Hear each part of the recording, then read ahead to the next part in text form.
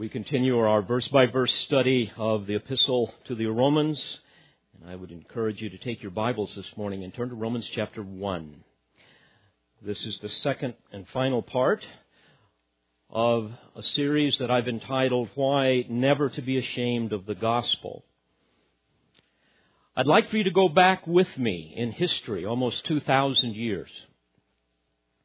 Imagine being a new believer, having come to a saving knowledge of the Lord Jesus Christ at Pentecost in Jerusalem, having witnessed the miraculous working of God during that time, you're utterly transformed.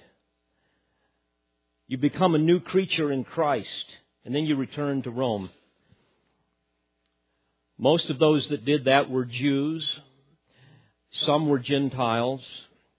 But imagine now being in Rome, whether a Jew or a Gentile, and for a Jew, now you abandon your system of works, and in turn your family and probably most of your friends abandon you.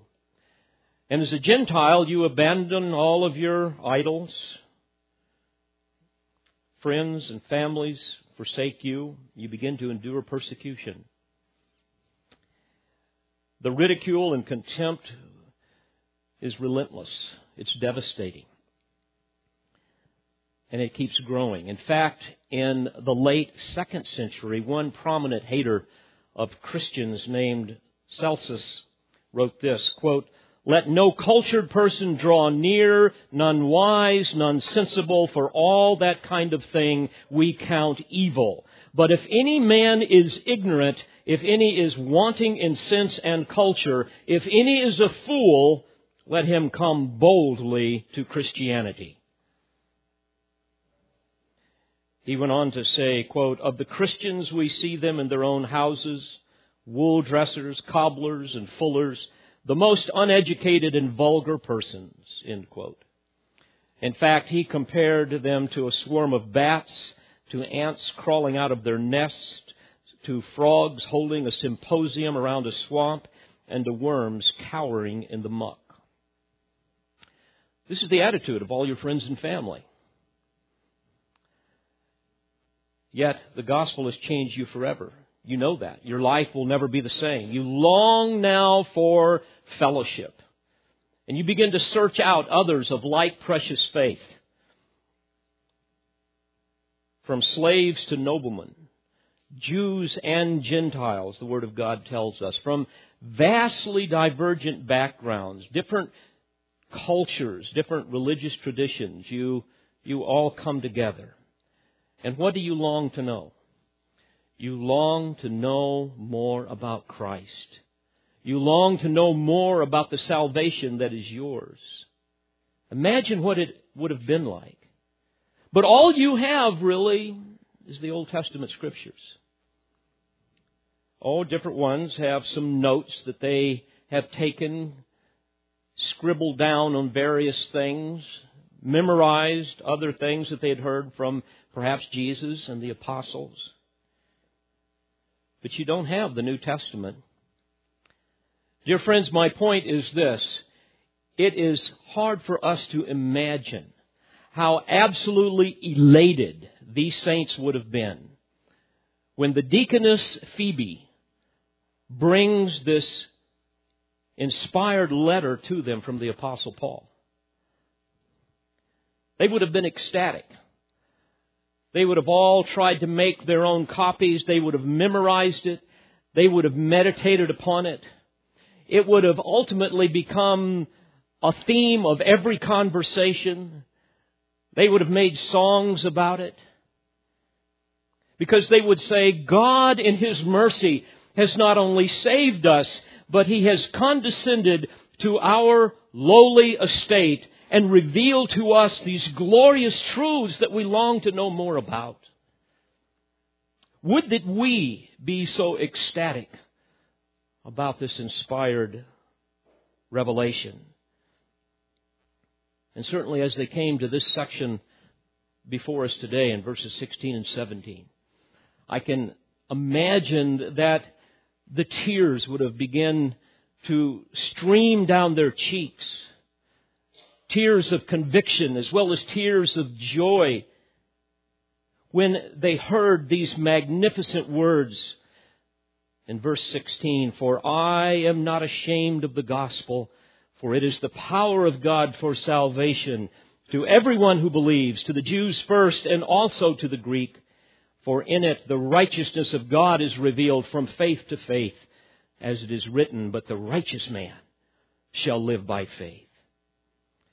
As they contemplated this passage, the Holy Spirit reveals three exhilarating and amazing truths about the gospel, about their salvation, and about ours, because here they see three things: the power of God for salvation, the plan of God to receive salvation, and the product of God in salvation. Beloved, this is the glory of the gospel. And when you grasp these truths with all of your heart, you will never be ashamed of the gospel. That's why Paul wrote this. Now, by way of review, we learned the last time that the gospel, which is the message of the cross, is the God-ordained, God-empowered, God-revealed means by which He saves man and reconciles him to Himself. This is how God saves man from all that plagues him in his world, both collectively with respect to all of the miseries that we endure in this sin-cursed earth, as well as individually. By the power of God, we are saved from three things. First of all, from the penalty of sin, because all that we do and all that we are is fundamentally offensive to God. We are saved, therefore, from His holy wrath, having violated His law. Secondly, we're saved from the power of sin. Man is a slave to sin. He is a slave to Satan. We live under his dominion right now. He is the prince and the power of the air. We are unable to extricate ourselves from the tyranny of sin and of Satan. God has to do something. And in salvation, it is His power that frees us from this bondage. And thirdly, we're saved from the pollution of sin. Sin is a metastasizing corruption. Jesus likened it to the putrefying stench of death. Sin affects every aspect of creation, including man's very nature. And as a result, we encounter every imaginable form of evil: degradation, disease, misery, hopelessness, and death. Yet by the power of God in salvation, we know that we will one day stand in the presence of His glory, blameless with great joy. We also learned last time that man is totally unable to save himself. First of all, by reason of depravity. All that man is, all that he does, is fundamentally offensive to God. He is unable to save himself by reason of condemnation, because when man enters into life, he is already under the sentence of divine wrath because of the sin that he has committed in Adam. He is unable to save himself by reason of alienation, because his mind is set in rebellion against God, and also by reason of his corrupted will, because apart from God's convicting power in his life, man's will is fully set in him to do evil. Ultimately, his very essence is that of selfishness. His every choice is self-centered, not God-centered. And so if God doesn't do something, we will never be saved. And so Paul tells them the gospel is the power of God unto salvation. As we studied last week in Philippians 2:13, it is God who is at work in you, both to will and to work for His good pleasure. And so we discover that salvation is accomplished from beginning to end and in all of its parts by God alone. So that is the power of God for salvation. But now, secondly, we see something else emerge from this text that would have brought great encouragement to their hearts, and certainly does so to ours as well, because here we see the plan of God to receive salvation. Notice in verse 16 that the gospel is the power of God for salvation to everyone who believes. And in verse 17, for in it the righteousness of God is revealed from faith to faith, as it is written, but the righteous man shall live by faith. You see, to believe is to have faith. This is the idea. It means to trust or to rely or to cast oneself upon someone or something for safekeeping. To depend upon that which deserves and warrants trust and dependence. Now, in the Old Testament, and frankly in every age, the proper object of saving faith is the revealed Word of God. For example, in Romans 4:3, we read that Abraham believed God and it was reckoned to him as righteousness. And in the New Testament, the proper object of saving faith would include the person and the work of the Lord Jesus Christ, as recorded in the New Testament Scriptures. Now, specifically, saving faith may be characterized as the knowledge of and the assent to and undeserved reliance upon the finished work, the finished redemptive work of the Lord Jesus Christ, as revealed in Scripture. This is the plan of God for how we would receive salvation, to believe, to have faith. This is the response that God demands of men. Now, biblically, faith has three components to it. There is, first of all, an intellectual element to it. In other words, we have to have knowledge. You see, true saving faith is more than knowledge, but it always includes knowledge. That is, there must be truth, which is the conscious object of faith. You know, faith does not just operate in some kind of a vacuum, in a void. God, who cannot lie, has spoken in His Word, and based upon His testimony, we place our faith. In other words, we believe in the gospel of Christ. J.I. Packer said this, and I quote, "Knowledge comes first. How shall they believe in Him of whom they have not heard?" He went on to say, "I want to be informed of a fact before I can possibly believe it. Faith cometh by hearing. We must first hear in order that we may know what is to be believed." Now, we must be careful. It is possible for a man to intellectually acknowledge the historical facts of the gospel and yet remain lost because he does not entrust the eternal safekeeping of his soul to the one who lies at the very heart of those historical facts. In James 2, you will recall James is talking about faith without works. And he says in verse 19, you believe God is one, you do well. The demons also believe and shudder.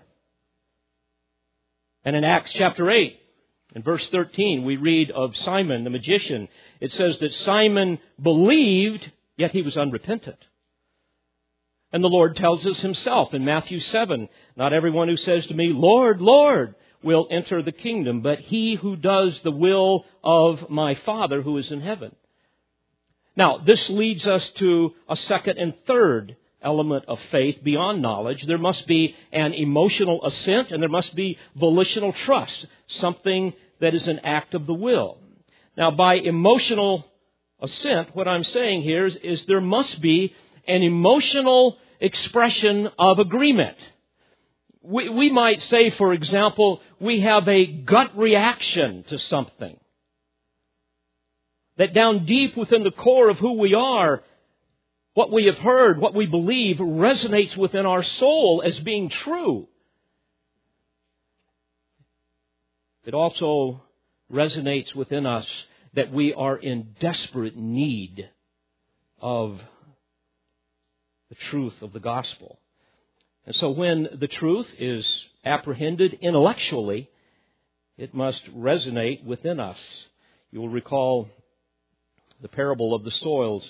In Matthew 13:23, we read of the good soil, and we read that when he hears the word and understands it, he bears fruit.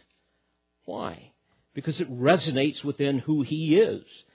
But again, not everyone does this. For example, in 2 Thessalonians 2 and verse 10, Paul speaks of those who, with all the deception of wickedness, will perish. He says, because they did not receive the love of the truth so as to be saved. I recall spending many hours with a man, a very wicked man, who knew the gospel very well. He'd grown up in the church. He knew the gospel as well as I did. And yet he would not submit to the truth. He preferred to live in rebellion to God. He said, and this is a paraphrase, I understand the gospel, but I just don't buy it. Obviously, it works for you, but it leaves me cold. I just don't see that I'm in need of being saved. I don't see myself as being that bad. And what kind of a monster of a God would send people to an eternal hell just because they didn't measure up to His standard? So here's a man that knew the truth, but he did not embrace it. There was no brokenness of heart over his sin. There was no emotional love, therefore, for the truth. You see, those who do not plead for undeserved mercy will never receive it. It's very simple. 2 years later, he died in a tragic accident, and I attended his funeral. It was so sad, as is so typically the case. All of the family and pretty much everyone there said, oh, yeah, well, he's in a better place now. He's in a better place now because he made a profession of faith and he was baptized when he was a boy. And I thought, my, how sad. I grieved not only for him because on the basis of the Word of God and his own testimony, I knew where he went. I know where he is. And I grieve over those who have been deceived by a distorted gospel. A gospel that distorts the truth of saving faith and causes people to have a faith that will not save. So faith must include knowledge. We must know the truth. There must be an emotional assent. In other words, we must fall in love with the truth, fall in love with the Savior so that we will surrender our sin and deny ourselves and follow Christ and embrace the truth. But then finally, there is a volitional element. There is trust, an act of the will. We must make the conscious decision to reject all of the lies that we have trusted in and depend only upon that truth. A.H. Strong said this, quote, while faith is the act of the whole man, and intellect, emotion, and will are all involved in it, will is the all-inclusive and most important of its elements. No other exercise of will is such a revelation of our being and so decisive of our destiny. End quote. Now, I want to make something very clear here as we move ahead in this study. Saving faith does not involve three separate acts, that of knowing and loving and trusting the truth. However, it does involve the whole of man, the whole of our being.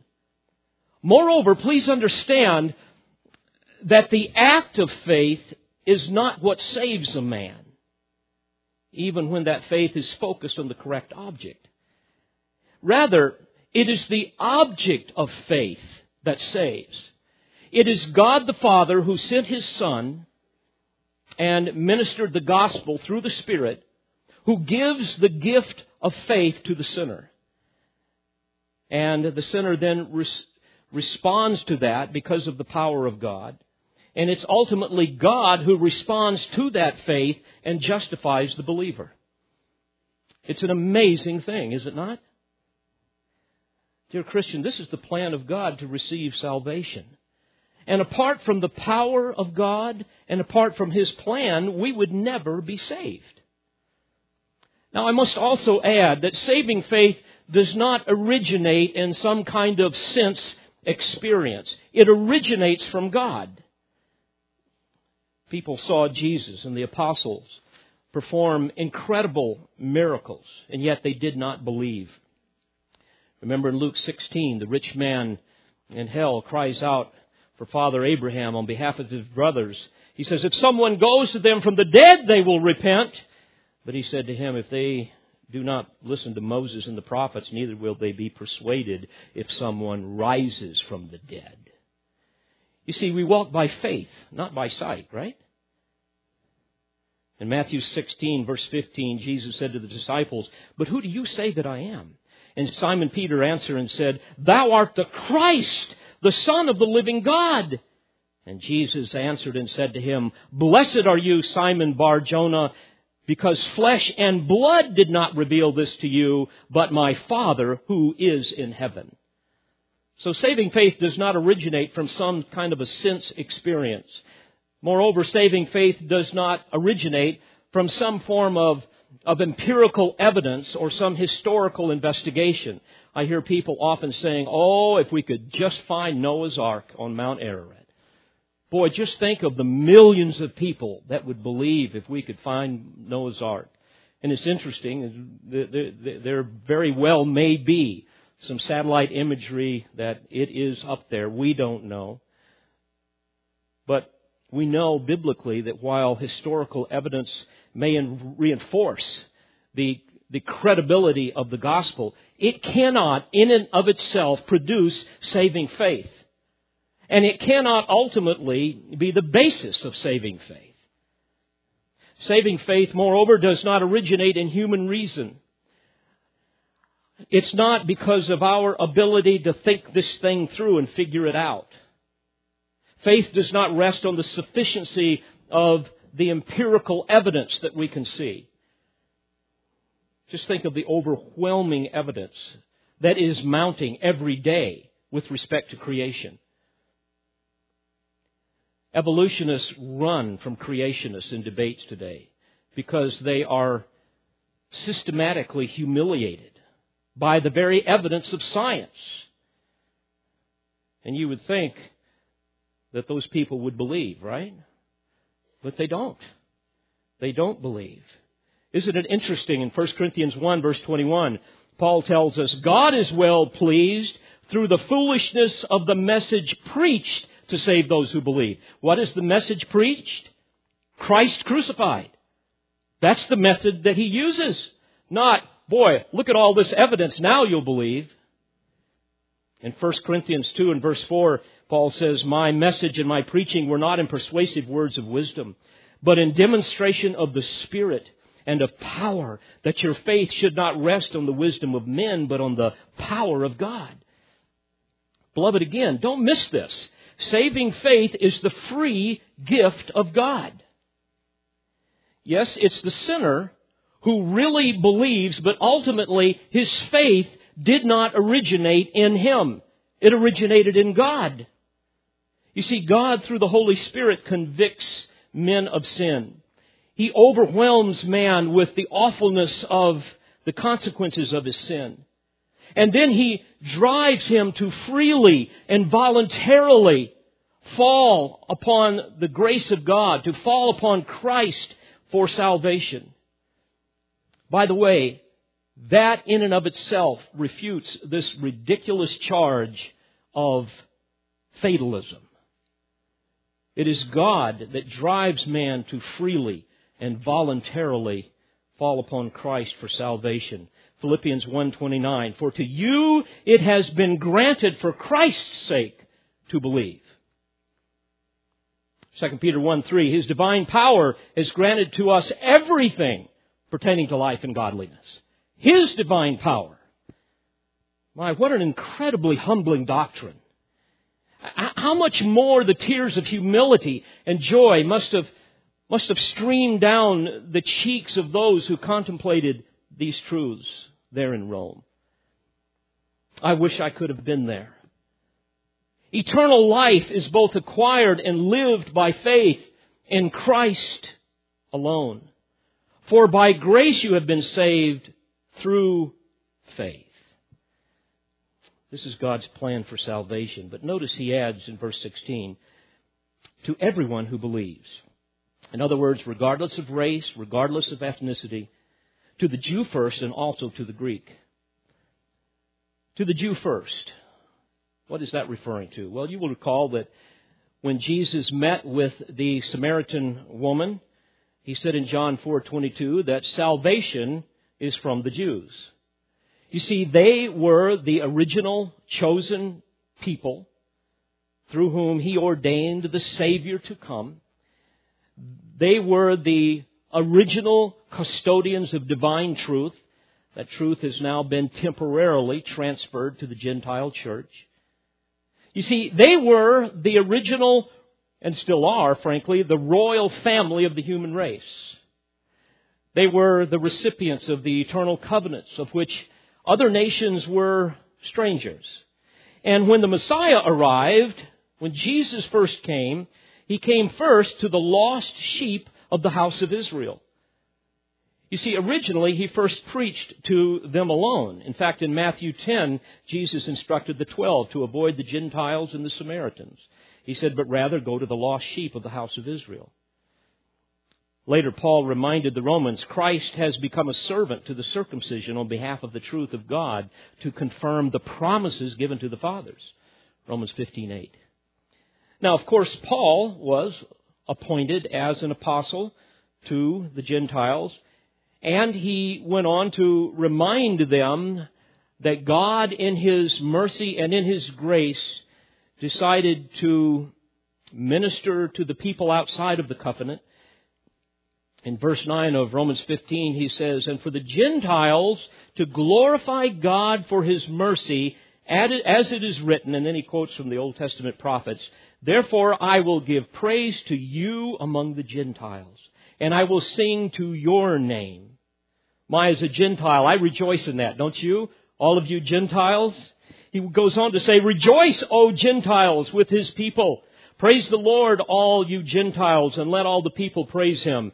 There shall come from the root of Jesse, and He who arises to rule over the Gentiles, in Him shall the Gentiles hope. So indeed, salvation is available to everyone who believes, to the Jew first, but also to the Greek. Beloved, we are all trophies of His grace. Now, on what basis do we have to be ashamed of the gospel? So Paul establishes the power of God for salvation, and secondly, the plan of God to receive salvation. But then notice the product of God in salvation in verse 17. He says, for in it the righteousness of God is revealed from faith to faith. The idea here is from faith to faith to faith to faith. You see, this emphasizes not only the magnificent links of faith and the long chain of the redeemed who have lived by faith, but also the permanence of our faith, whereby a person of genuine saving faith will persevere in the righteousness that he has received by the power of God. You see, His righteousness was revealed to your faith, to my faith, to your faith, to your faith, to your faith, and on it goes. That's His point. And it will never be rescinded. We can never lose it. Once again, salvation is all of grace. It's not of works. You see, we can do no more to lose our salvation than we did to gain it. And when you understand these truths, it utterly undermines these notions that somehow a person can lose his salvation. Now, what is the righteousness of God? Beloved, this is the key concept of the entire epistle. We're going to look at it briefly here this morning. He uses the term 35 times in this letter. And again, this is the product of God in salvation, the righteousness of God. This is what is activated by faith. You see, this is a righteousness that comes from God and one that satisfies His holy justice for all who have violated His law. You see, man has a profound problem, and that is, how in the world can we possibly be made right with the holy God? How are we going to do that, given our sinfulness, given our sin nature? Job said in chapter 9, verse 2, how can a man be in the right before God? If one wished to dispute with Him, he could not answer him once in 1,000 times.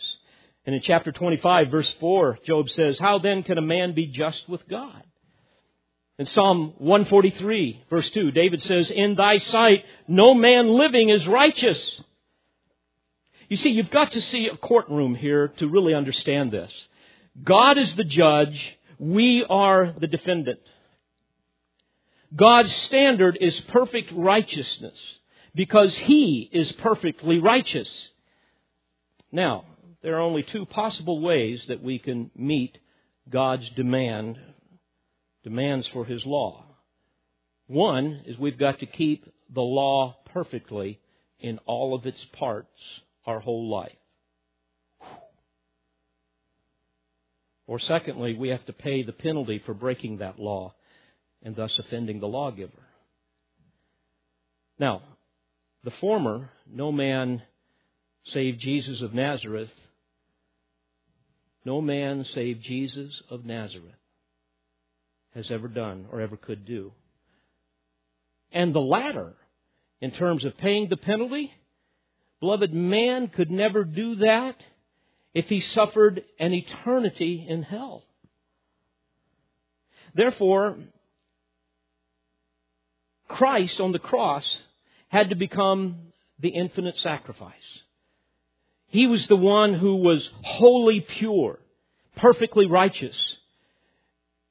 And to think that He voluntarily satisfied all of the demands of the broken law, and therefore He fully propitiated or satisfied or appeased the offended holiness of God. He did it for us. You see, at salvation, the sinner then appropriates that payment for himself by faith in the finished work of the Lord Jesus Christ. And the sinner is justified by the death of Christ. You see, that's the basis of our justification. And by faith, we appropriate that justification. So what Paul is saying here in verse 17 is that the righteousness of God is revealed from faith to faith, referring to the righteousness of Christ based upon His substitutionary atonement on the cross, imputed to the sinner by sovereign grace. And how does this become the sinner's own possession? By means of God-given faith. You see, this is the great doctrine of justification. That judicial act of God by which He declares the sinner righteous and treats him as such. Now, it's important for you to understand that justification is not some kind of legal fiction, as we sometimes call it. You see, God does not declare righteous those who are really guilty and wicked. Rather, justification is based upon our union with Christ.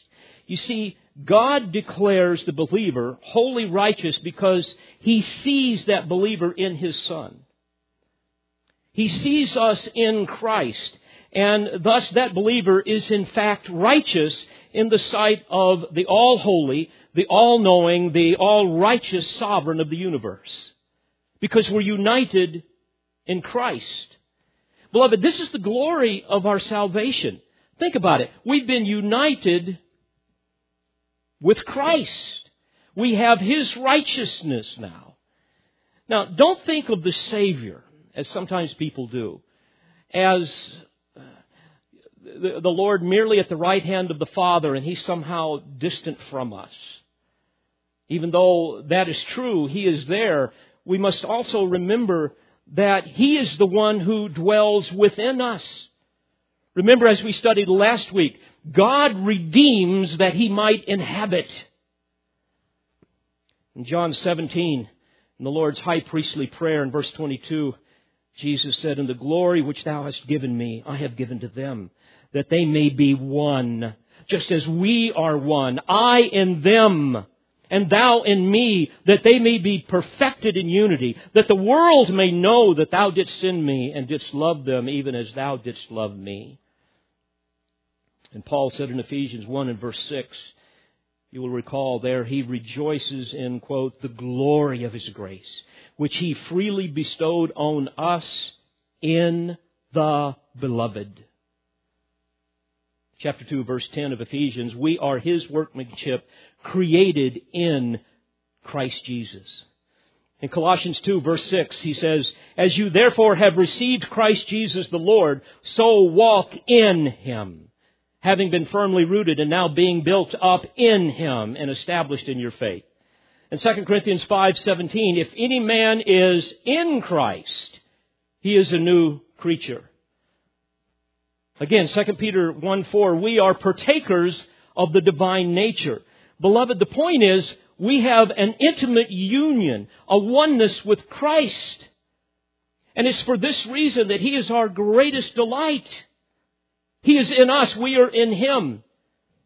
You see, our union with Christ is the basis of all of the blessings that we have in salvation.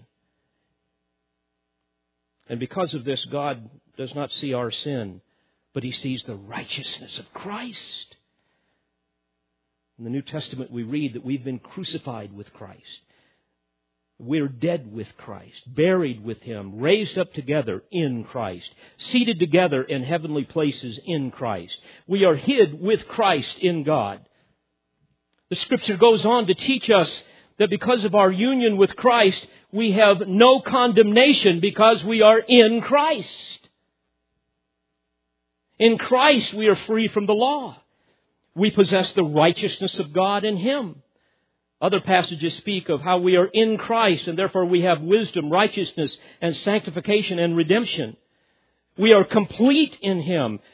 We are dead in Christ. We who are dead in Christ shall rise. And in Galatians 3:28, we are all one in Christ Jesus. Beloved, all of these astounding realities are implied in Paul's statement here with respect to the product of our salvation. Verse 17, "For in it the righteousness of God is revealed from faith to faith, as it is written, but the righteous man shall live by faith." Dr. Merrill Unger said this, and I quote, "In this marvelous operation of God, the infinitely holy judge judicially declares righteous the one who believes in Jesus. A justified believer emerges from God's great courtroom with the consciousness that another, his substitute, has borne his guilt and that he stands without accusation before the bar of God." Romans 8:1. He goes on to say, "Justification makes no one righteous, neither is it the bestowment of righteousness as such, but rather declares one to be justified whom God sees as perfected once and forever in His beloved Son." And therefore he concludes by making this statement. The correct formula of justification is this: the sinner becomes righteous in God's sight when he is in Christ. He is justified by God freely, all without a cause, because thereby he is righteous in His sight. End quote. What staggering truths. And how those early saints must have exploded once again in tears and maybe even in applause as they understood the righteousness of God was imputed to them simply because of their union with Him and because of His righteousness, not because of their personal righteousness. For this reason, Paul would later declare in Romans 4:4, "Now to the one who works, his wage is not reckoned as a favor, but as what is due." In verse 5, he says, "But to the one who does not work, but believes in Him who justifies the ungodly, his faith is reckoned as what? As righteousness." Is it any wonder when by divine enlightenment Martin Luther understood this text in Romans 1:17, and he declared it to be the happiest day of his life. He wrote this, and I quote, "The sum and substance of this letter is to pull down, to pluck up, and to destroy all wisdom and righteousness of the flesh, and to affirm and enlarge, that is, prove to be large, the reality of sin, however unconscious we may be of its existence." He went on to say, "For God does not want to save us by our own, but by an extraneous righteousness, one that does not originate in ourselves, but comes to us from beyond ourselves, which does not arise on earth, but comes down from heaven." End quote. He got it. He got it. And I hope you get it. Because, dear friends, if you get it, it's going to change not only your understanding of salvation theologically, it's going to change how you live. I mean, let this sink in. We are saved by grace through faith. And the righteous live by faith. Practically speaking, I don't have to be preoccupied with legalistic religious rules and rituals, with taboos, with regulations. I don't have to worry about things like what my culture says we need to do with respect to church attendance, or how much money we need to give, or what style of clothing I need to wear, or the style of music I'm supposed to listen to or worship with. I don't have to worry about what I have to eat, what I have to drink, any of those types of things. It is so sad, and it is so divisive to see a man whose conscience binds him to some non-moral, non-essential things that prevents him from enjoying his full liberty in Christ. Just think how ridiculous it is to be obsessed with those types of things, and how that fuels our pride, our self-righteous pride. It's in essence saying that we are convinced that there is something more that is needed than the righteousness of Christ. Yes, I have the righteousness of Christ, but in order to really be acceptable to God, I've got to be this way, or be that way, or look this way, or wear that, and on it goes. What an insult to the righteousness of Christ. That's why legalism is so absolutely horrid. And that's why I will not allow it in this church. And I hope you won't either. And it's so easy for us to let it sink in, to let it slip in the way we conduct ourselves. A righteous man will live by faith, not by works. It's not like, yes, I've got the righteousness of Christ, but now I must add these things in order for me to be more acceptable to Him. What a horrid thing. My, what a comfort Paul's words must have been to those beleaguered, persecuted saints. Think about it. The Jews were in bondage to the law.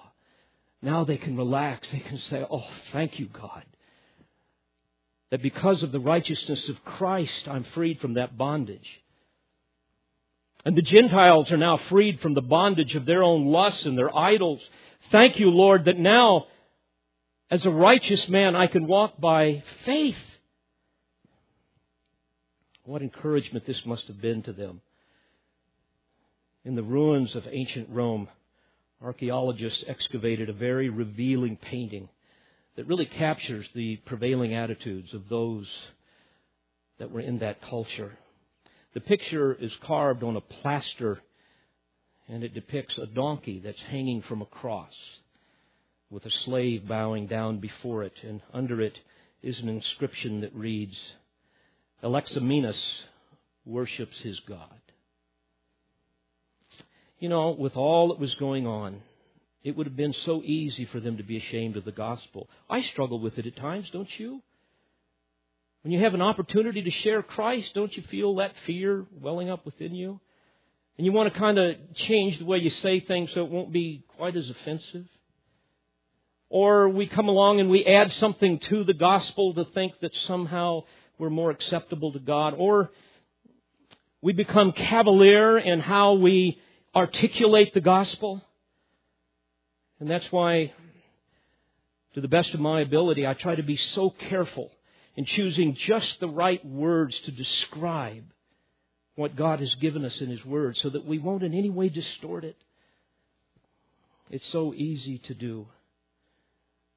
We must be so careful in how we choose our words.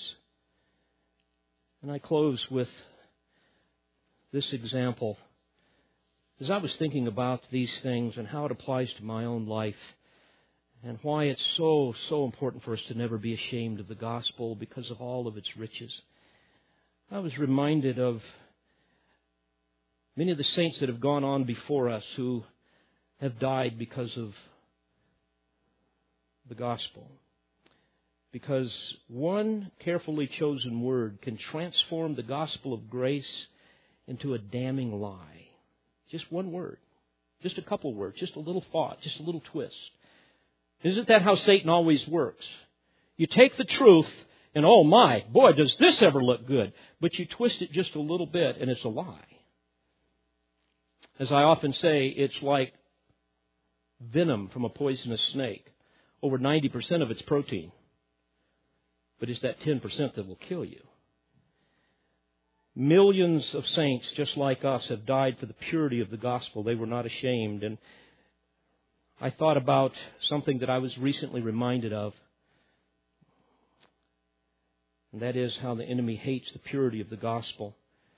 Back in the mid-1500s, there were about 300 pastors and elders and key lay people who objected to the wording pertaining to the efficacy of the Catholic Mass during the reign of Queen Mary.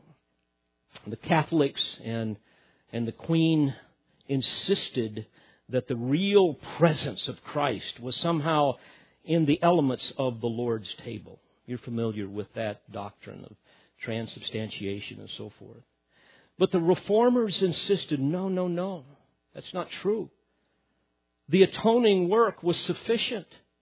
When Christ was on the cross, He said, "It is finished." We don't have to come along and start adding more to it here. We don't have to keep re-crucifying Christ and on and on and on.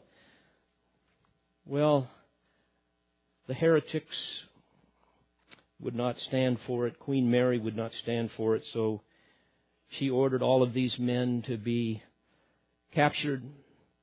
And they were what is called hanged, drawn, and quartered. Beloved, it's a punishment that is so demonic, that is so barbaric, I will not even speak of it.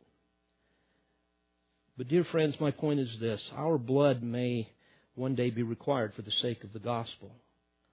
But may I leave you with a certain truth? Because we have been united with Christ, and therefore we possess the righteousness of God in Him, our faith will remain. His grace will be sufficient. And ultimately, we will not be ashamed of the gospel, because indeed it is the power of God for salvation to all who believe. Let's pray together. Father, these eternal truths are overwhelming to us. You have given us a mind and the ability to understand language. And because we are made in your image, we can grasp that which you would have us grasp. But, oh Lord, would that by the power of your Spirit, we live out these truths. It's not enough for us to just be able to articulate them, but Lord, we want to live them for your glory.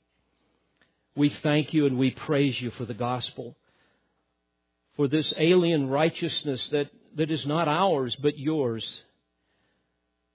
And Lord, I pray for anyone who does not know you as Savior. Lord, would you convict them this day of their sin? Lord, protect our church from ourselves. May we be living examples of the gospel of grace to the praise of your glory. Amen. We pray you've been edified by this presentation. You've been listening to Pastor, Bible teacher, and author David Harrell. For more information or to order additional tapes or CDs of Pastor Harrell's messages, please visit olivetreeresources.org.